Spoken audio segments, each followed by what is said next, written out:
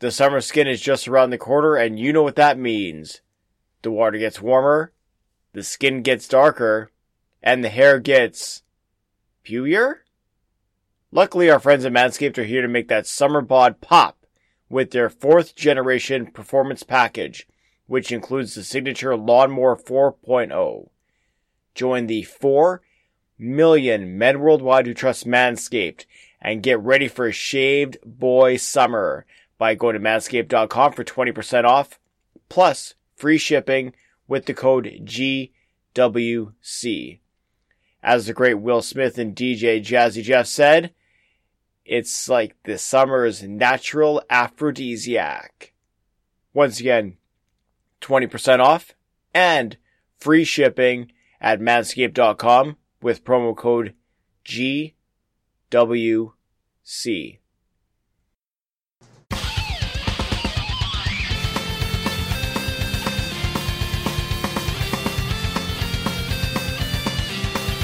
Hello everyone, and welcome back to an ongoing series where we're discovering some incredible projects coming down the pipeline in terms of Canadian professional wrestling history and Canadian history as well.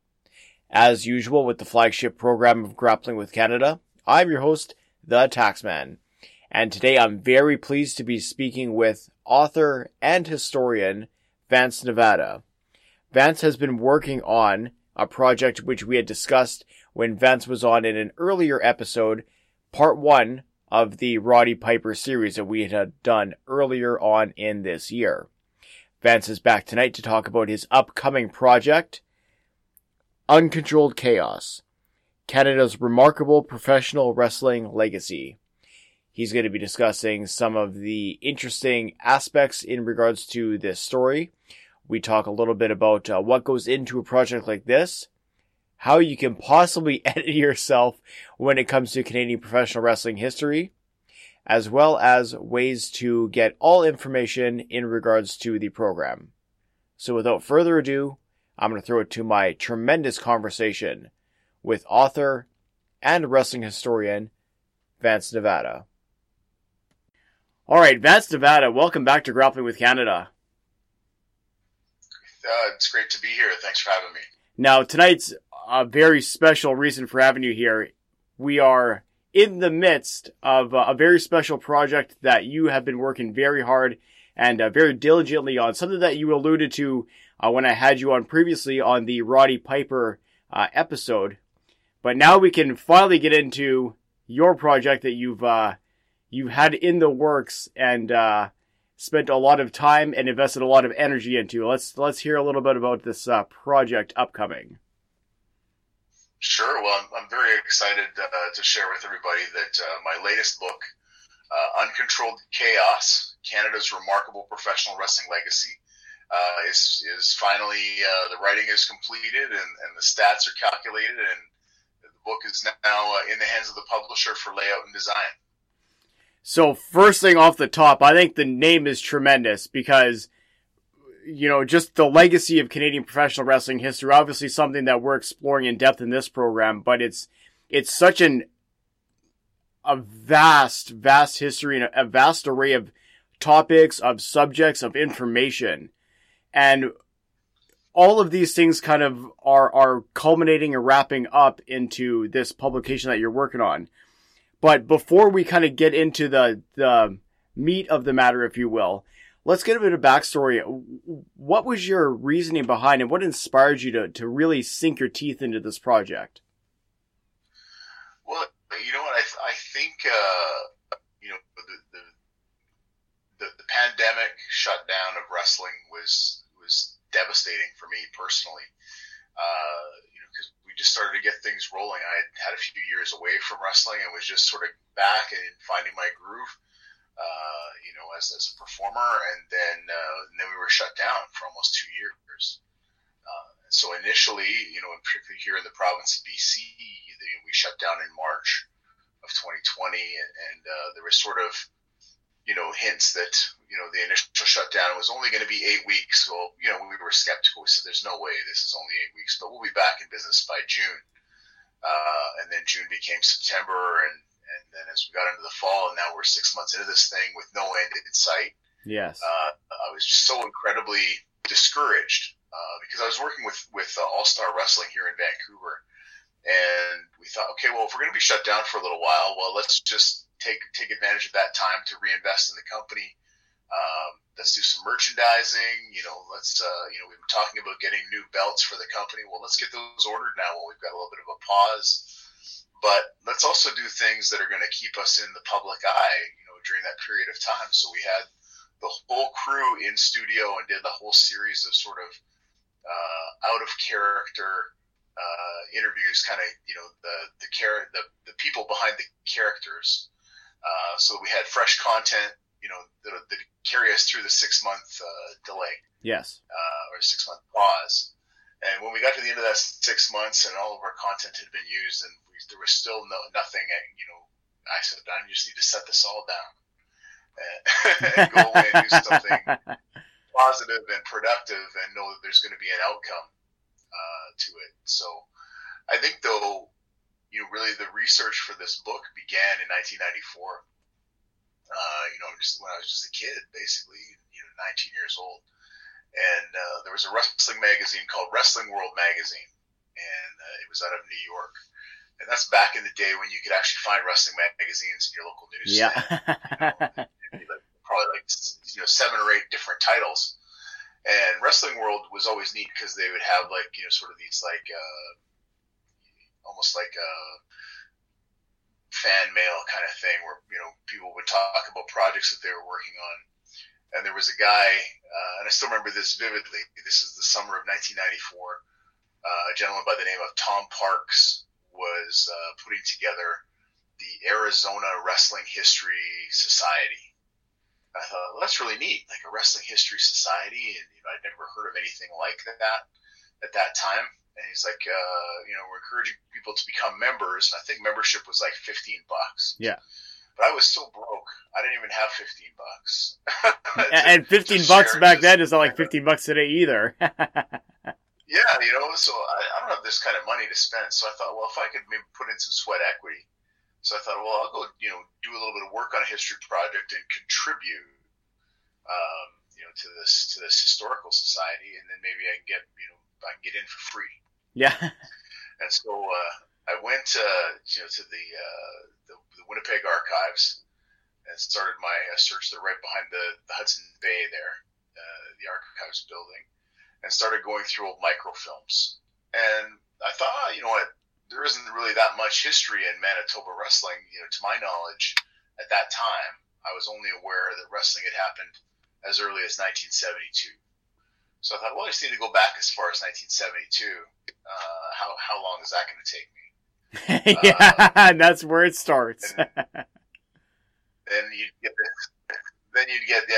this like kernel of something else. You're like, oh no, wait a minute, this guy was wrestling in Winnipeg in the 50s. So you start going back and back and back, and then suddenly now, we've got this vast collection of results. And as I was waiting and putting pieces together, I might be waiting on something from a wrestler or their family, to kind of fill in some of the blanks. I thought, well, geez, I haven't pretty well done Manitoba. I should add Saskatchewan because not a lot happened in Saskatchewan, so it'll be a pretty short project. Well, next thing you know, here we are, 28 years later, the results file that I have for Canada is 5,800 pages long. Jeez. It has over 56,000 wrestling events. And that's just from 1930 to the present. There's a bunch of stuff before that. So, the earliest date we have for wrestling in Canada was in 1867. So, there's a lot of material. But I also realized, even diehard wrestling fans, they're not going to spend money on a results book. It's neat to know, but there's so many online resources for results. If you're looking for something specific, you can go to one of 5 web pages and find that information. So, the results themselves aren't where the value is. We need to actually take this 5,800 pages of data and convert it into something that tells the story of Canadian wrestling and really highlights what was special about the wrestlers and particularly some of those wrestlers who huge deal, but don't get nearly the press or the credit that they deserve years after the fact. So that was kind of the foundation for it. 12 years ago, I had published Wrestling of the Canadian West. Yes. Which was focused on the West 4 provinces. And so initially when I started to sit down and look at this project, I thought, well, I did the book on the West. Let's do a book on the East. And then, I realized, yeah, but as soon as I get done the book on the East, it's now, 15 years ahead of where the other book left off. People are going to say, well, when are you doing the update to the West book? Yes. So, you know what, let's bring in the West stuff, update what's happened in the last decade or so, and add the East. So now we have one book that has the complete history of professional wrestling across Canada, from the start of the territories in 1930 up till the present. Now, there's obviously, you just illustrated, the sheer amount of information, not just from, statistics, matches, that type of thing, but there's so much out there, and it's very easy to get overwhelmed, especially when you really start going back, when you're passing the 60s, you're going into the 50s, into the 40s, into the 30s. When you were working on this project, how did you kind of focus your research? Were you more focused on what was happening province to province, or did you kind of take a macro approach and kind of look at what was happening across Canada and then start to filter in what you wanted to highlight for the project? Yeah, at the beginning, when I was researching results, I think one of the cool advantages that I had, a lot of, there's no money in wrestling history research, and there's maybe only about a couple of dozen actually devoted historians that are out like beating the bushes and going through all those microfilms and visiting libraries and archives in the communities and whatever. Maybe 30 in North America, that really have spent a lot of time on it.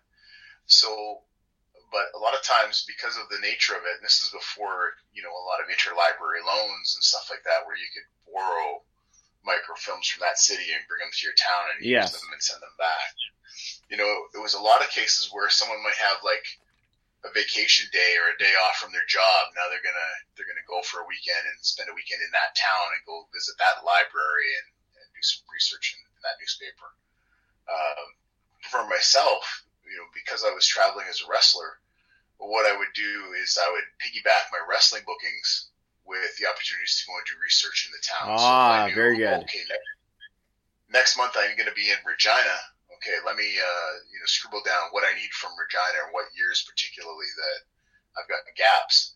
And then I would plan to be in the city about 4 hours ahead of when I needed to be at the arena, and I would be in the library. And so a lot of the guys, that I would travel with, first of all, they'd be annoyed that we have to travel so early to get to the place.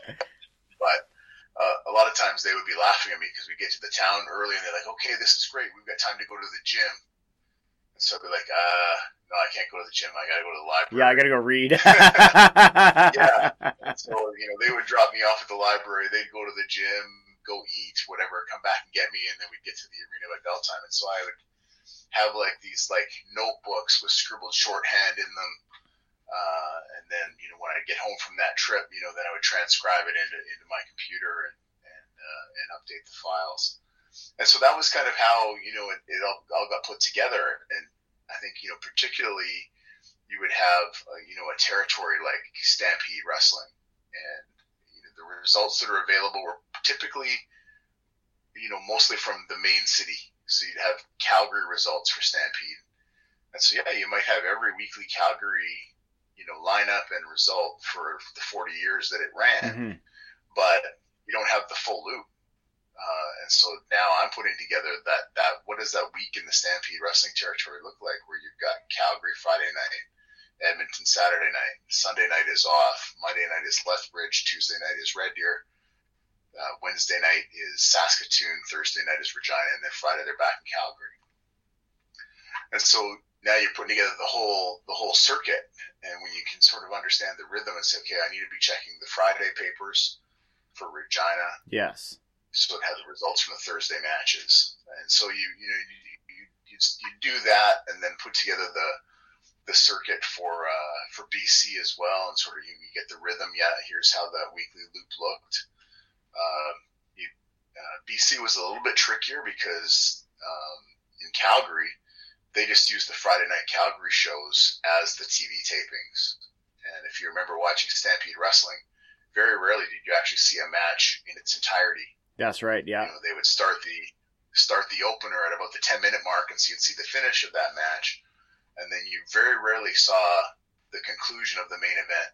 You had something happened, and then next thing you know, they go to commercial, and they come back, and Ed Whalen is talking about, oh, you missed a good one. Yeah, he's in the ring, or he's doing the post-match interview, or whichever, yeah. Yeah, so the results for Calgary TV are easy to find. They're the Calgary show. In BC, they had their own separate day where they were actually in studio doing studio tapings, and so tracking down those results was tricky. But when you put together the Western Canada stuff, I was feeling like so amazing. Like, yeah, this is great. And then when you get to Ontario and Quebec, that's where it gets really, really tricky. And even the Maritimes during its height, because you put together the loop and you'd feel like, yeah, that's great. I've got the full week of Toronto and Montreal, those circuits. Mm-hmm. But then you realize, no, those Maple Leaf Garden shows in the 70s, if you ever looked at the results, there was like 10 matches at Maple Leaf Gardens. Well, what was happening with the Toronto circuit is outside of the Toronto show, they were running 3 different towns a night. So they had 3 different loops happening for Maple Leaf Wrestling. In Ontario, they would have 3 match shows happening in all these other smaller cities, and then everybody reconvenes in Toronto for the big show. So putting together Ontario and Quebec has been a massive, massive puzzle. And then you get a case where in the 70s in Montreal, where there was this huge territorial war between the Rougeaus and the Vachons. Yep. And both of them are spending a lot of money, kind of like the Monday Night Wars in the 90s that people will be familiar with. This is in the 70s, where they're like waging war on the battle lines. They both got television. They're both running 2 to 3 shows a night around Quebec, and both bringing in big names. And so you have like all of this activity happening in Quebec in a very concentrated amount of time. It's to look at it just in the sheets of results and try to put it together. Yeah, you know what? If you're really diehard, you're gonna dig in and kind of go, "Oh wow, this is a big deal." No, we need to distill that. Yeah. and put it in a format that the diehards are still going to get enough information, but at the point when you get really, really excited and now want to go share that with your girlfriend or your wife, we need to make it easy to digest. Well, and much more accessible for even the average wrestling fan, someone who maybe not is that in depth into, this happened this night, this happened this night, this happened, but they want to understand the history of what actually happened in the Canadian territories.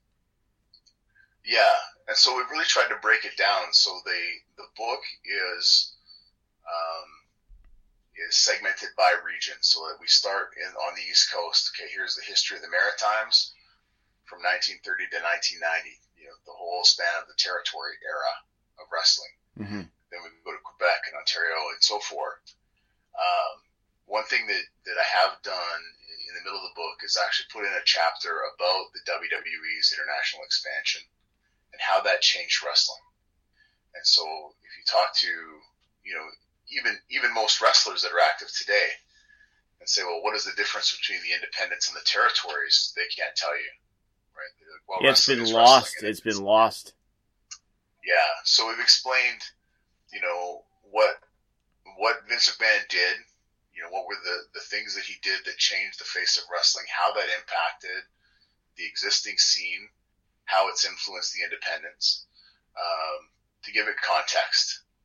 And then the book goes on to sort of that region by region recap of what's happened since 1990 to now, which I think is the piece that I've always found, and maybe I'm more sensitive to it because I am of that era, 1990s to the present, mm-hmm.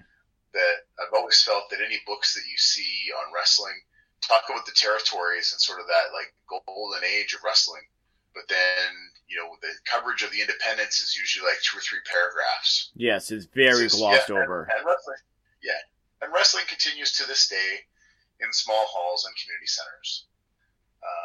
And some guys have broken out from that system and have become big stars.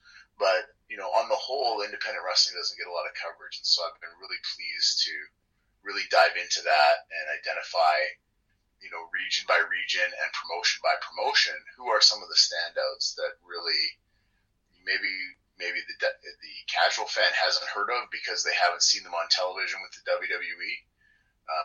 But the diehards definitely should know about them. If you only know your regional stars in wherever you are, if you're in Winnipeg, Danny Duggan, Mentolo, AJ Sanchez. Well, who is the Danny Duggan, Mentolo, AJ Sanchez of Toronto, of the Maritimes, of Vancouver? And so really trying to put that all together and create an overall vision of what professional wrestling is and who are the big major contributors. There's a couple of things that you had brought up in the conversation that I want to kind of circle back to. One is regarding, individuals who are out there beating the bush to try and find information on wrestling history because, as you kind of alluded to, there's a lot of periods of wrestling where everything's kind of been whitewashed. And it's, if you almost don't know where you're looking, you're not going to find it. So I totally understand the point of view that you have, being a wrestler, that you're in these towns, you've written down what you want to find out specifically about this town, and then you can go in, spend the time to try and find what you're looking for. It's such a crucial part of the puzzle because, I'm talking with, people across Canada. Obviously we know, some of the bigger names like yourself or Pat Laprade or Bertrand Hébert, who are, regionally focused, but then there's newer people like Jamie Greer, who's doing some work on the Windsor wrestling scene as well. And it's fascinating that all these different people from all these different regions of Canada are kind of unearthing this information and really, kind of dialing down almost on, how did this all work? Where did it all start? Who were the players? What happened? And I think that part is so fascinating. I think, right now is such an exciting time to be a wrestling fan or to be a wrestling historian, because now with the social media and with the different Facebook groups that exist, there are so many different groups that are out there, whether it's, a region that you're interested in or a wrestler that you're interested in or a genre of wrestling. There's so much stuff. And even for myself where, I'm saying, I'm feeling pretty confident that I've got a pretty thorough record of what's happened in Canada. I'm still adding stuff. Yes. I'm still finding stuff. I added about 10 events yesterday from the 50s and 60s. So you've got, Bertrand and Pat Laprade in Quebec, pretty well versed in what's happened there. Wes Maidment, and Jesse. Yeah. Jason. Yeah. With the NWCA. They're the Ontario guys. They're the authorities there. And the Maritimes, my good friend Rob Seeley is the man. When I was getting ready to go to print, and I thought, okay, I've got everything. Here's what it looks like from my end.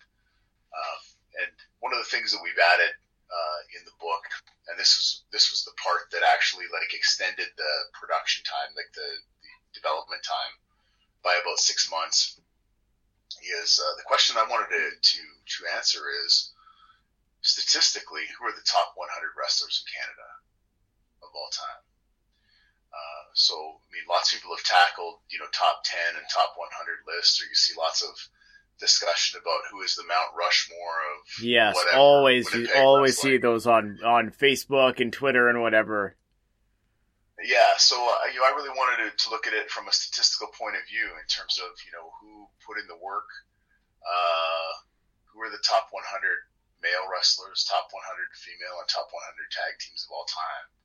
And as I'm starting to put those lists together, I realized, well, I think it would be interesting for people to see, based on the number of shows promoted, how many shows did Stampede Wrestling promote?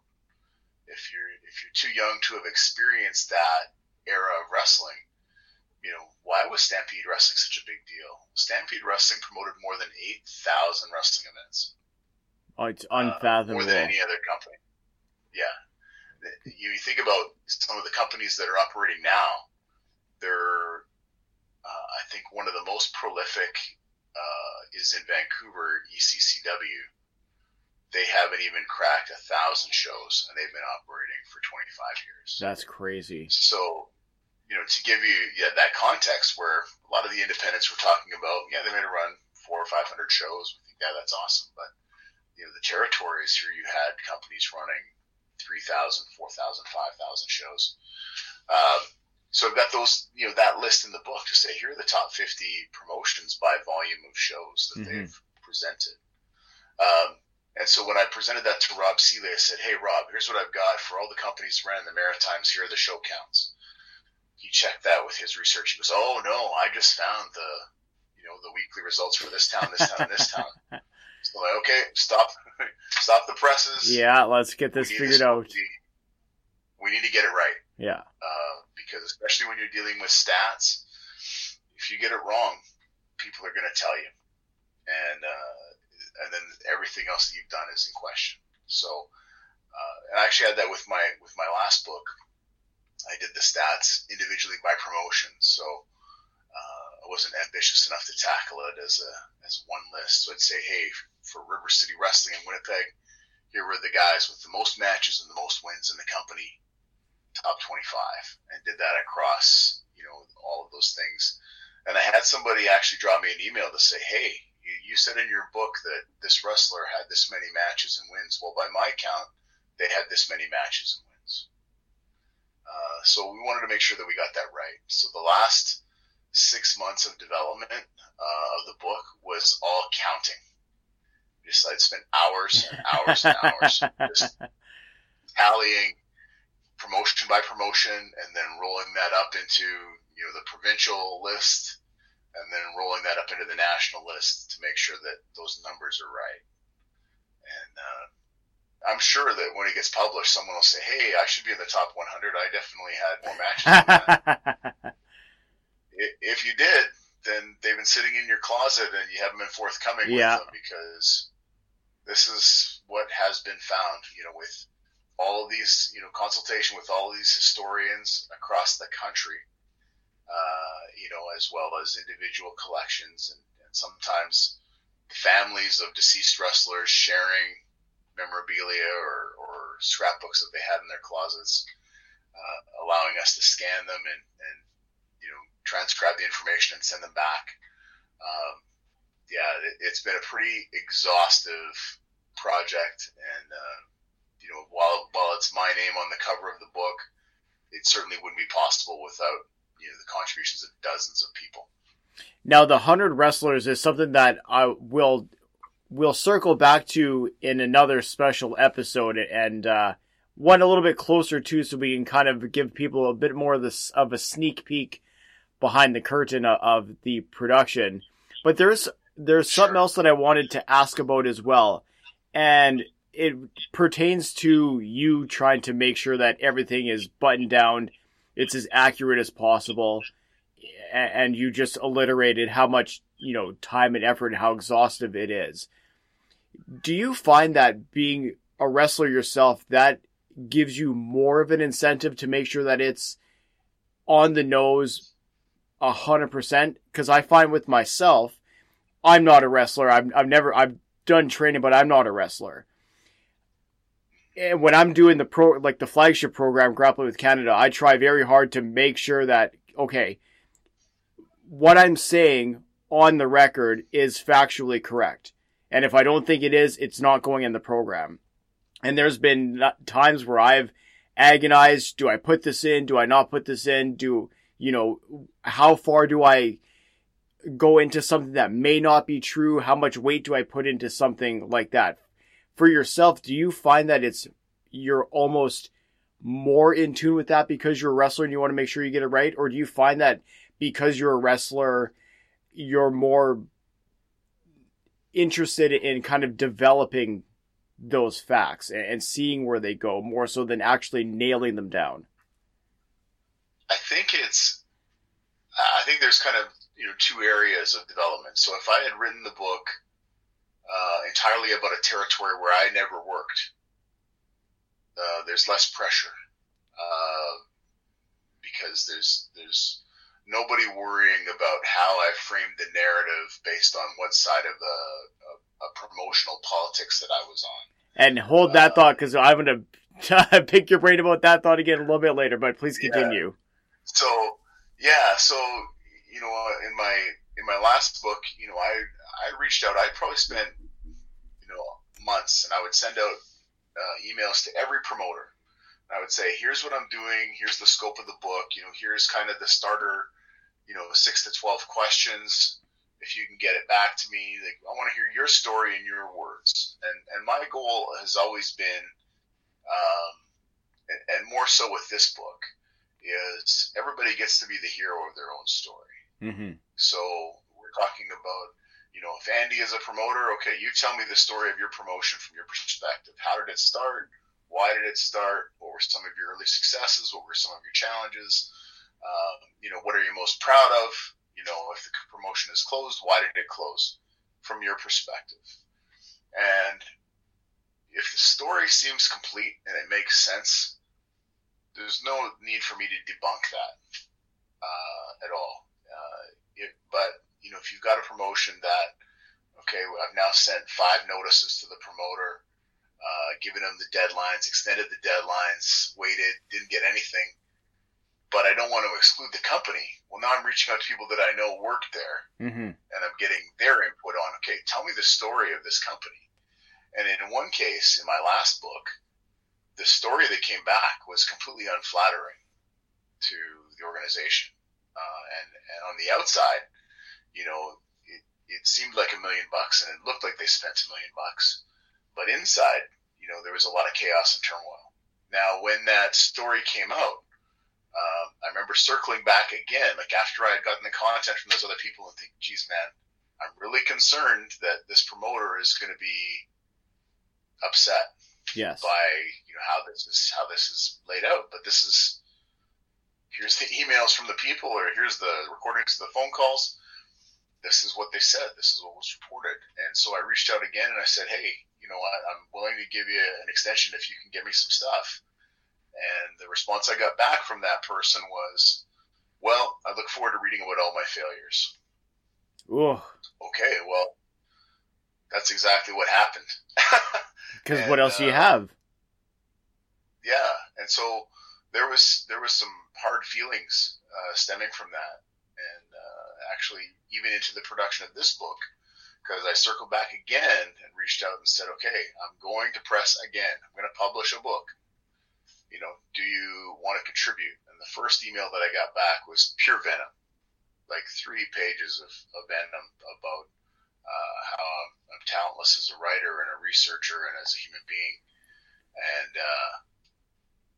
And then, there were some follow-up emails where they actually did, tell their side of the story. And, when I look at it and say, you know what, this makes sense to me. Mm-hmm. So that promoter may be a villain in everyone else's chapter, or there may be things from another promoter's perspective where they say, well, this was something that they did that was really dirty and detrimental to our business. In their chapter, they're going to have their opportunity to represent their version of events. But in this promoter's chapter, they'll have theirs. Now, something that you just mentioned there is the politics of wrestling, and this is a term that many wrestling fans are quite familiar with, more so in a backstage context, if you will. Sure. People who are researching wrestling history, whether it's authors such as yourself, whether it's podcasting schlubs like me, or some of the guys like you said, Wes and Jesse, who do tremendous work with the NWAC. We've all kind of got caught at one point in time in a politics struggle in one form or another. Sure. How much of that did you encounter in your research for this book? And how much did it influence decisions that you made in terms of your how deep you wanted to dig into a specific subject of the book? You know what, I think,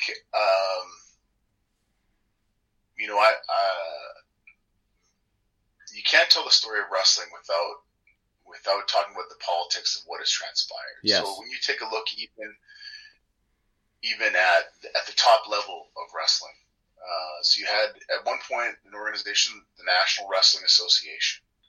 That was it. They were the governing body from the 1940s to the 1960s. They sort of held monopoly over the wrestling industry in North America.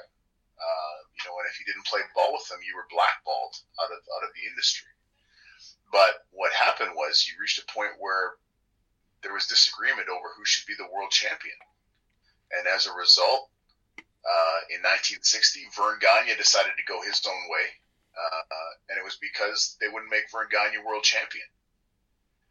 So he decided, well, I'm going to walk away from it. And I'm going to make myself world champion of the AWA. Yep. So in 1960, the AWA was created. So they broke off, and there was a bit of a territorial war between the AWA, and then now they were going to take up those markets within their radius that were NWA towns.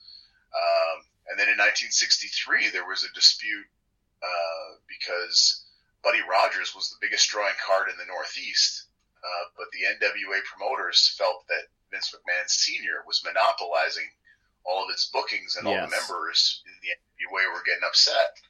So they decided to take the belt off of Buddy Rogers, and in response to that, Vince McMahon Sr. said, okay, screw you guys. I'm out of the NWA.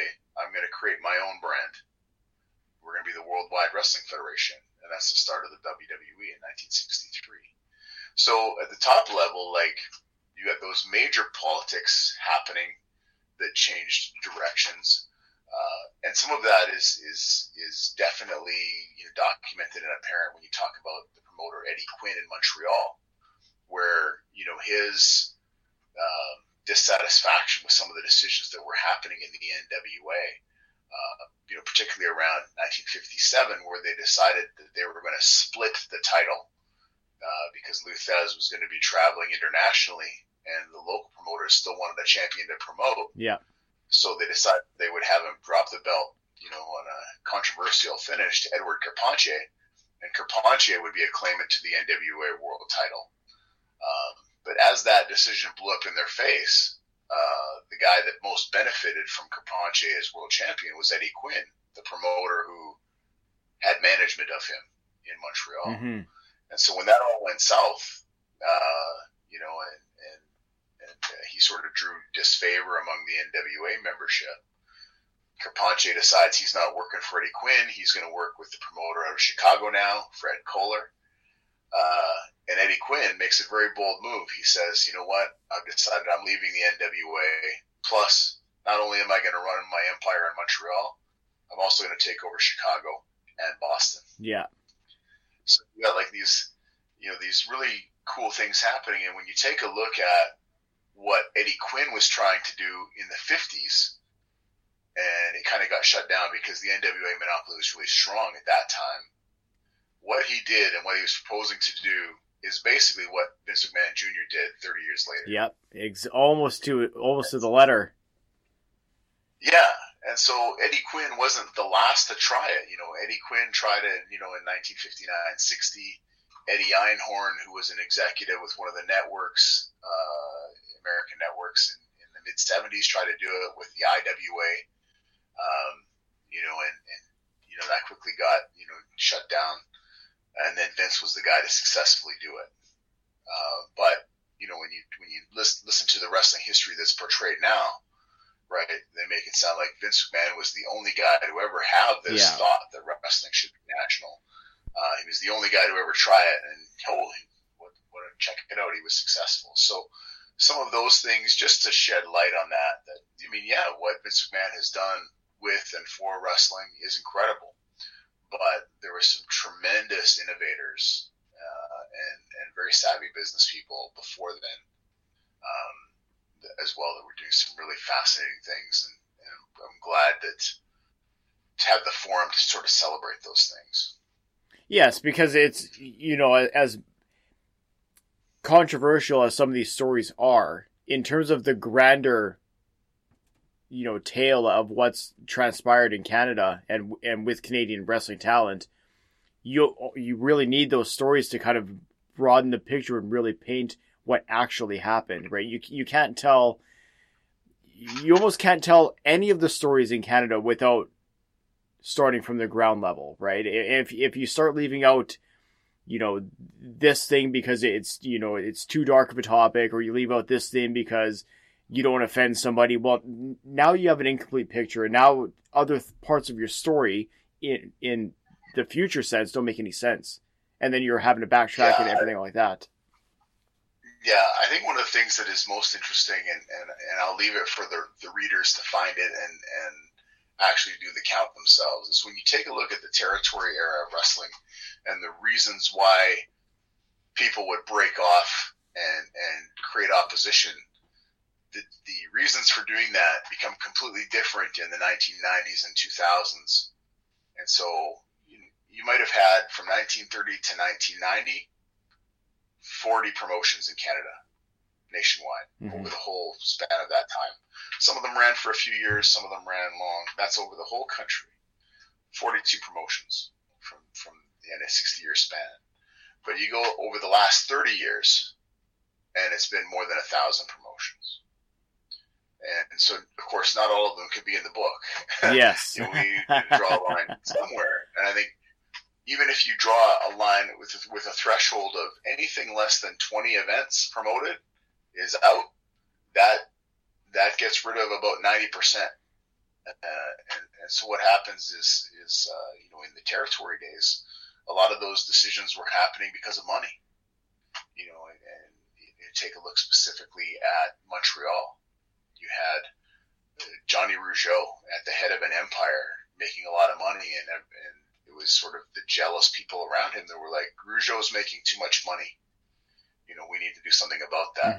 So Yvon Robert, Rougeau's mentor, went to Montreal to find Maurice Vachon, who was the biggest star other than Johnny Rougeau to come out of Montreal, and brought Maurice Vachon back to Quebec under a new banner as Grand Prix Wrestling. And now you've got these two companies battling, and it's not about creative, because it's not a case of Maurice Vachon was unhappy with how he was being used on Johnny Rougeau's show, because he wasn't even there. He wasn't in the territory. He was in Montreal as an AWA World Tag Team Champion.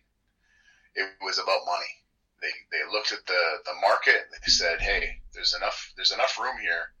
And they proved it over a short period of time. There was enough room for both companies to exist. Only they didn't want to. They wanted to have monopoly of the territory, and that's where things went. But when you take a look at the independents and the reasons that people break off and decide to do their own thing, these aren't decisions that are being made with money anymore, or about money. It's usually creative, and it's ego. I'm not happy with how that promoter's using me, so I'm going to break off and I'm going to do my own thing. Well, you're not competing over the 10,000 seat Montreal Forum crowds here. You're competing over the 250 seats at the local community center.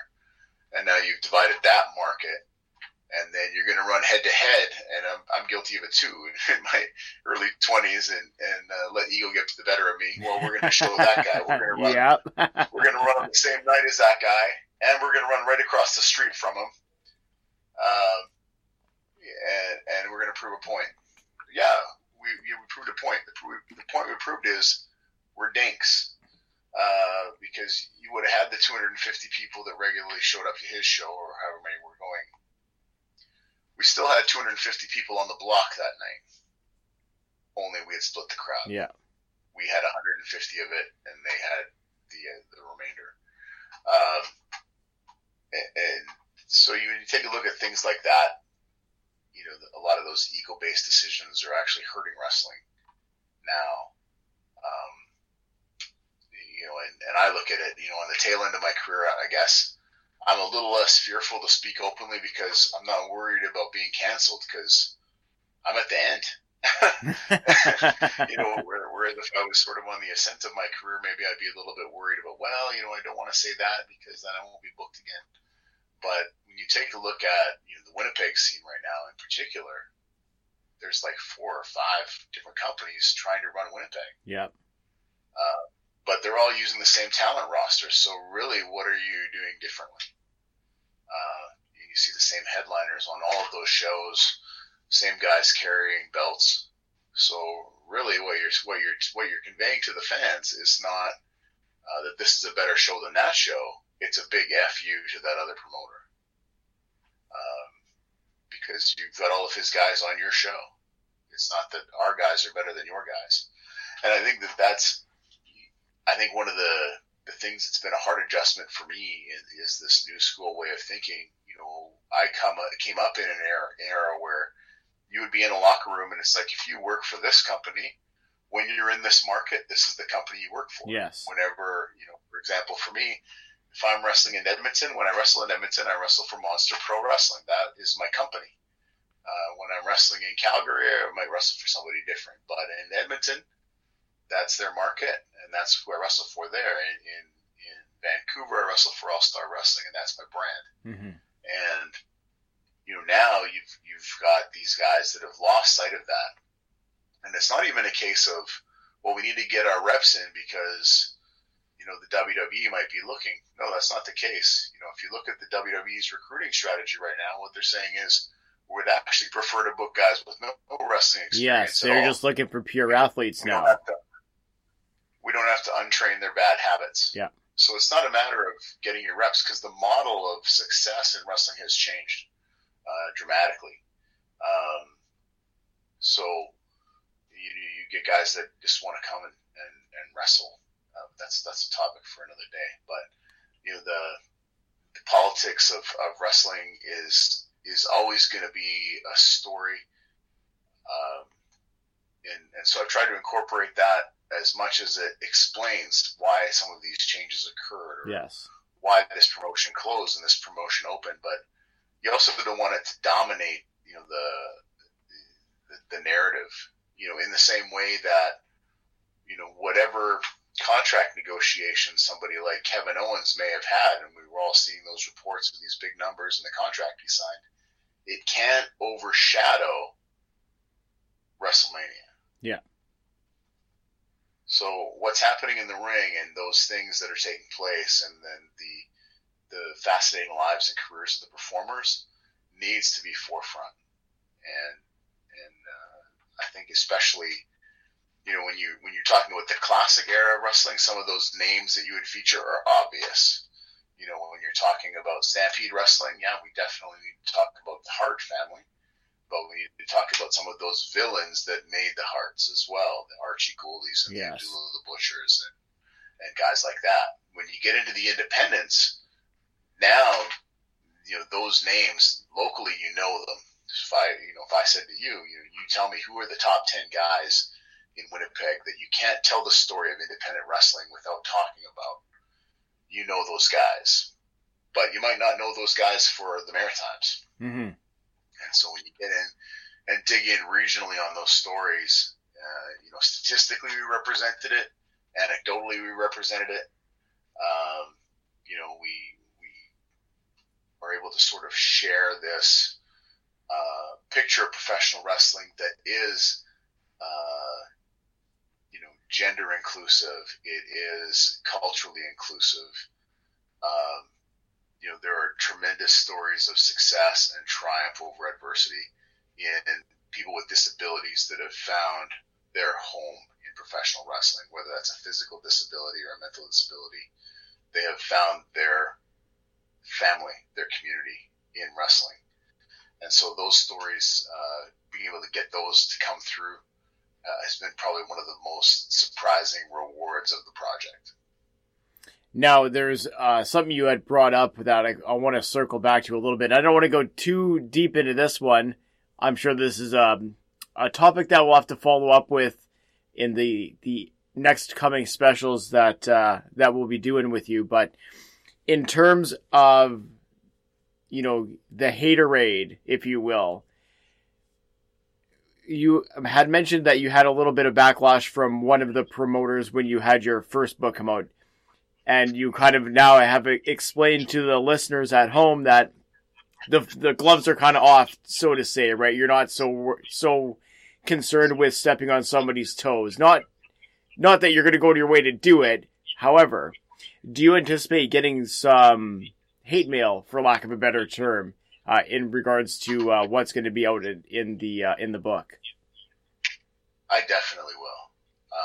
I think it's funny because I was making a list. You know, I had kept a list because with my previous book, I had been working with Crowbar Press out of Tennessee, and they're a fantastic company to deal with.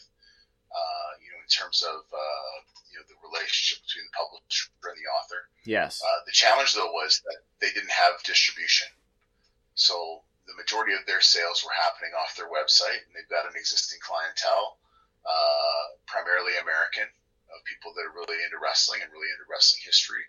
And that was a tremendous boost, you know, to reach that market. But in terms of the Canadian sales, it was really on me to hit the road and go out and sell the book. Yes.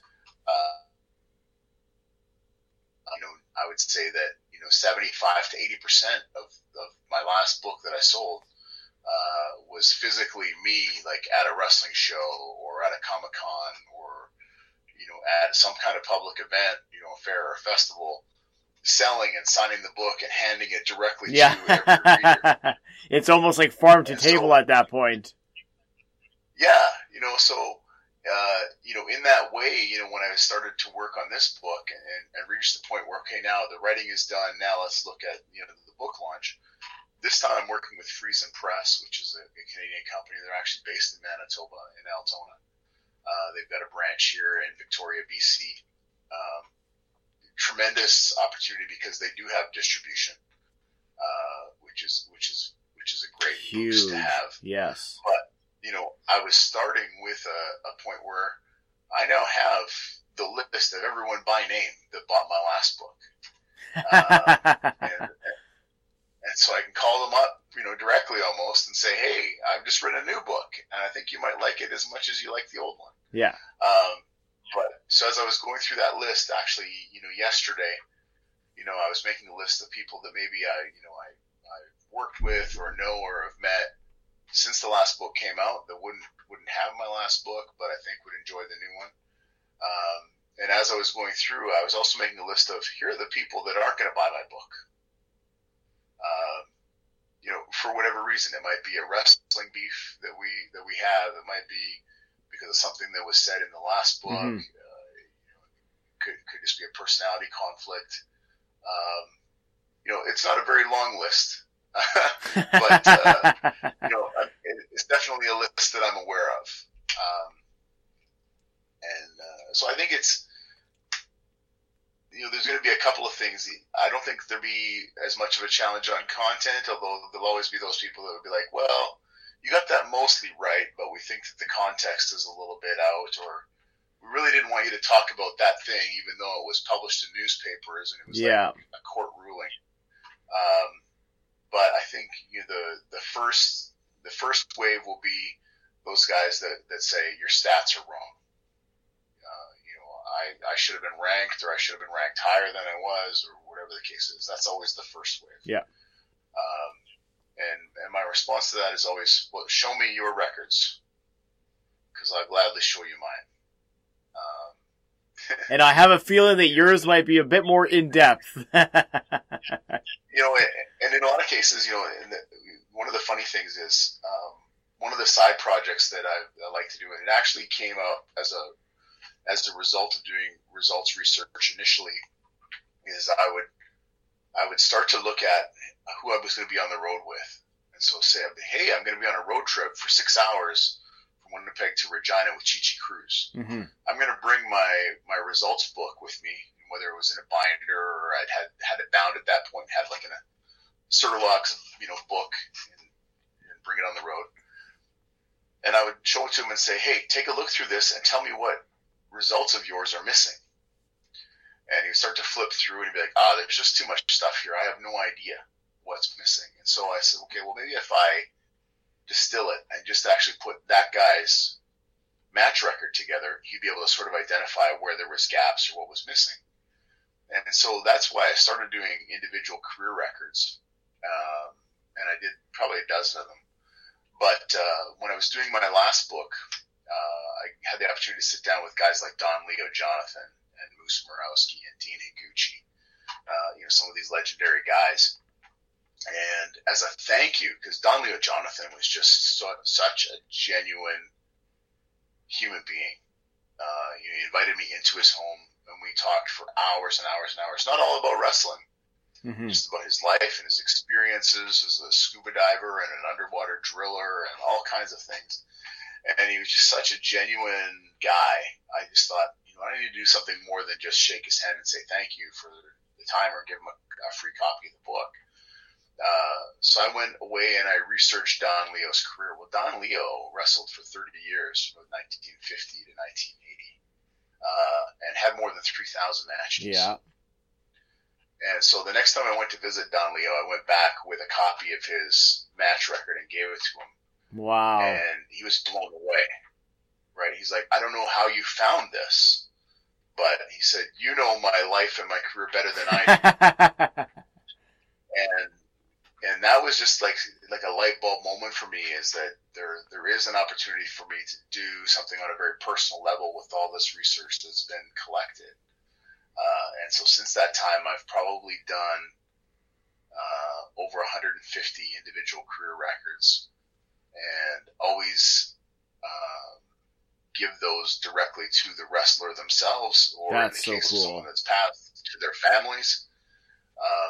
And there's been just some tremendous friendships that have been created as a result of that, from guys that get it. When I gave the record to Terry Funk, we had met at the Cauliflower Alley Club in Las Vegas, and I gave him his match record, and I could see him like over in the corner, and he's paging through it, and he's like, "Wow, this is such an incredible gift." Well, he was the master of ceremonies the next night at the big banquet at the Cauliflower Alley Club. Yeah. And he got up there and he said, I would just like to say, this year I'm celebrating, 46 years of marriage with my lovely wife, Vicky. Of course, big round of applause around the room. He said, but, yesterday Vance Nevada gave me this record book. And as I take a look at it and deduct from that 46 years, all the days I spent on the road wrestling, all the days I spent traveling to make to those bookings, the few nights I spent in jail, Yeah. He goes, when I add that all up, I've been married to my wife for 6 months. And just got this huge laugh from the room. But it's something that it brings me great joy to do that, and to be able to give back to the wrestling community and to wrestlers in that way. So yeah, if a guy like Mad Dog Michon, I think one of the things, just touching on that, so there's kind of this round number that wrestlers from the territory era use, and it's 6,000 matches. They say I wrestled 6,000 matches in my career. And how that number comes up is they say, well, I wrestled full time for 20 years, and in that time we were wrestling 300 days a year. Mm-hmm. So 300 days a year times 20 years is 6,000 matches. And in my research so far, I haven't found a single 6,000 match career. I think maybe Freddie Blassie, you had one, maybe Ricky Morton, but in terms of like guys that were really, really busy, you think about Dusty Rhodes, Ric Flair, they're in the 4,500 to 5,000 range. They're right up there. So I was really nervous about giving some guys their records, because you get a guy like Mad Dog Michon, who is in every media interview is quoted as saying, "Yeah, I had 6,000 matches in my career," and I'm giving him a record that says, "No, that number is actually probably 3,200." And when he got it, he looked at it and he's like, "This is amazing." He gave me some pointers on here's some areas where there's some matches in this time period you don't have, and that was early Montreal that I didn't have at that time. Mm-hmm. Now I do. But a few months later, a documentary producer got in touch with Mad Dog and said, "Hey, we'd like to do a documentary on your life." And Mad Dog said, "You need to call Vance, Nevada, because he knows my career better than me." And so I was, been able to sort of take that research and hand it off, in that way. And, as you mentioned, there's always researchers coming out working on a project at some level, whether it's a local history or whether it's an individual wrestler's history. Among that research community, it is very tightly knit. And so whenever there is somebody's working on a project, they'll reach out and they'll say, "Hey, I'm working on something on this wrestler. Do you have anything?" Mm-hmm. And so as a result, a lot of the wrestling books that you pick up, if they're historical or biographical in nature, probably you'll see Vance Nevada in the acknowledgments, because we just are always freely sharing information back and forth. I got one on the way right now that does. I got the Gordienko book on the way right now, so I know you're heavily involved in that one as well. Yeah, the Gordienko project is one that has been a long time coming, and actually I had been, talking to George Gordienko's nephew Ted about that years ago, and that was before my last book came out, and just got busy and realized I just don't have time right now. I don't have capacity to do this book, but I had all the research and said, "Steven, I think something needs to be done with this." Yeah, that's exactly what he said too. So I'm very glad to see that project come to fruition. I'm working on a few other things related to George. Just in the past few weeks, we've submitted a nomination package to the Manitoba Sports Hall of Fame. Tremendous. To induct George Gordienko.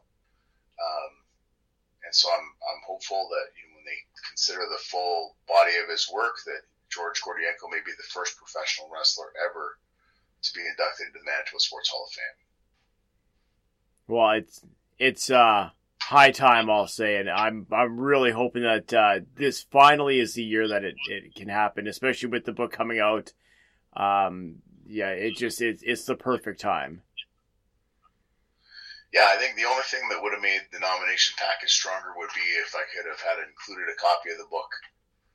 But it wasn't here at the time. But very recently, I've inherited the whole George Gordienko memorabilia collection from his nephew. And I'm still not even a third of the way through it. But I've been, going through, scanning and sorting and putting it together. I already have 4 3-inch binders that are chronologically sorted. And that's just of his wrestling career. There's at least 2 boxes that talk about his art career after that that I still haven't got to yet. But I'm jealous. It's one of those projects that I really have to be cautious of. When I dive into one of those boxes, because that's going to be the day. Clear the calendar for the rest of the day. Yeah. Because that's where I'm going to be. He just had such a fascinating life that I think there could be another project on the horizon. It's too early to talk about publicly yet, but I think there's going to be more celebrating George Gordienko very soon. Well, I'm looking forward to it. Listen, tonight has been absolutely tremendous. We are going to be doing this again very shortly as we kind of build anticipation and build up to the release of the book. But before I let you go for tonight, I do have one last question. Yeah, you got it. Where can people find out more information about the book, and how has the response been so far in terms of the release and the continuing innovation of the project? Yeah, I think the best place for people to check in and get the updates is on Facebook. There's a Facebook page for the book at Uncontrolled Chaos Book on Facebook. And we've been really, really encouraged by the early response, we've been reaching out to people to encourage them to register for the pre-order list. And as of just before I got on this call, we've been on that campaign only for 12 days.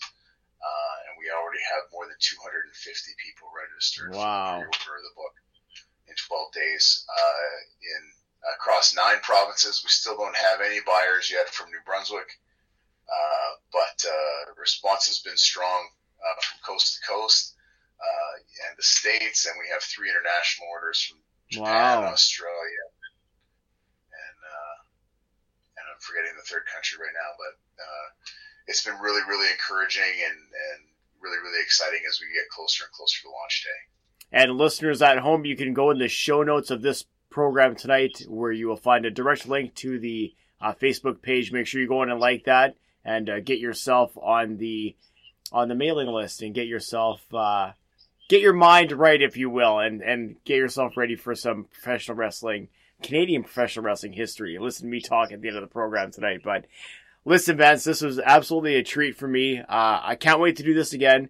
I am also going to put this earworm out there for the listeners. If there's a question that you want asked of Vance Nevada, please send it to sixsidepod@gmail.com, and maybe we'll pick a few of the listener questions for the next time we have you on the program as we kind of gear up and get ready for the release of this tremendous project. That sounds great. It's been fantastic, Andy, and I look forward to talking again. Before we head to the finish of the program tonight, just once again want to mention friends of the show, Manscaped. Because let's be real, nobody likes the hairy guy at the beach rave. It's time to bundle up with the Manscaped Performance Package 4.0. Inside this package, you'll find their Lawnmower 4.0 trimmer, Weed Whacker ear and nose hair trimmer, Crop Preserver ball deodorant, Crop Reviver toner, Performance Package boxer briefs, and their Shed travel bag to hold all those goodies. First off, the Performance Package 4.0 includes the Lawnmower 4.0. This trimmer was designed with summer intentions in mind. Their 4th generation trimmer features a cutting-edge ceramic blade to reduce grooming accidents thanks to the advanced skin-safe technology. The Lawnmower 4.0 has a 7,000 RPM motor, a new multifunctional on-off switch which can also engage a travel lock, and gives you the ability to turn the 4000K LED spotlight on and off when needed for a more precise shave. Did I mention that the trimmer is waterproof too? Both pool and beach party approved. Manscaped even has you covered with their signature crop mop ball wipes for any, dare I say, spontaneous decisions. Want to take it up a notch? Manscaped's Shears 2.0 is an all-encompassing nail kit to tackle those gross sandal nails that you may acquire.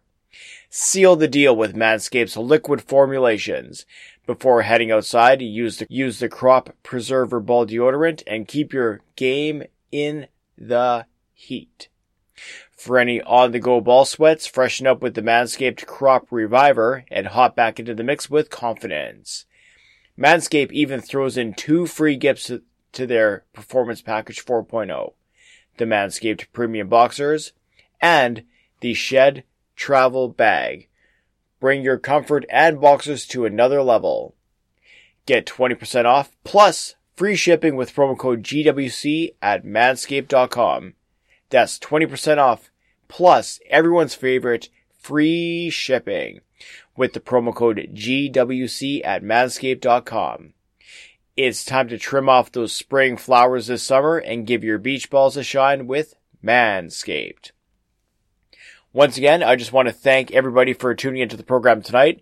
I especially want to thank Vance Nevada for his time in discussing a little bit of the upcoming project, Uncontrolled Chaos, Canada's Remarkable Professional Wrestling Legacy.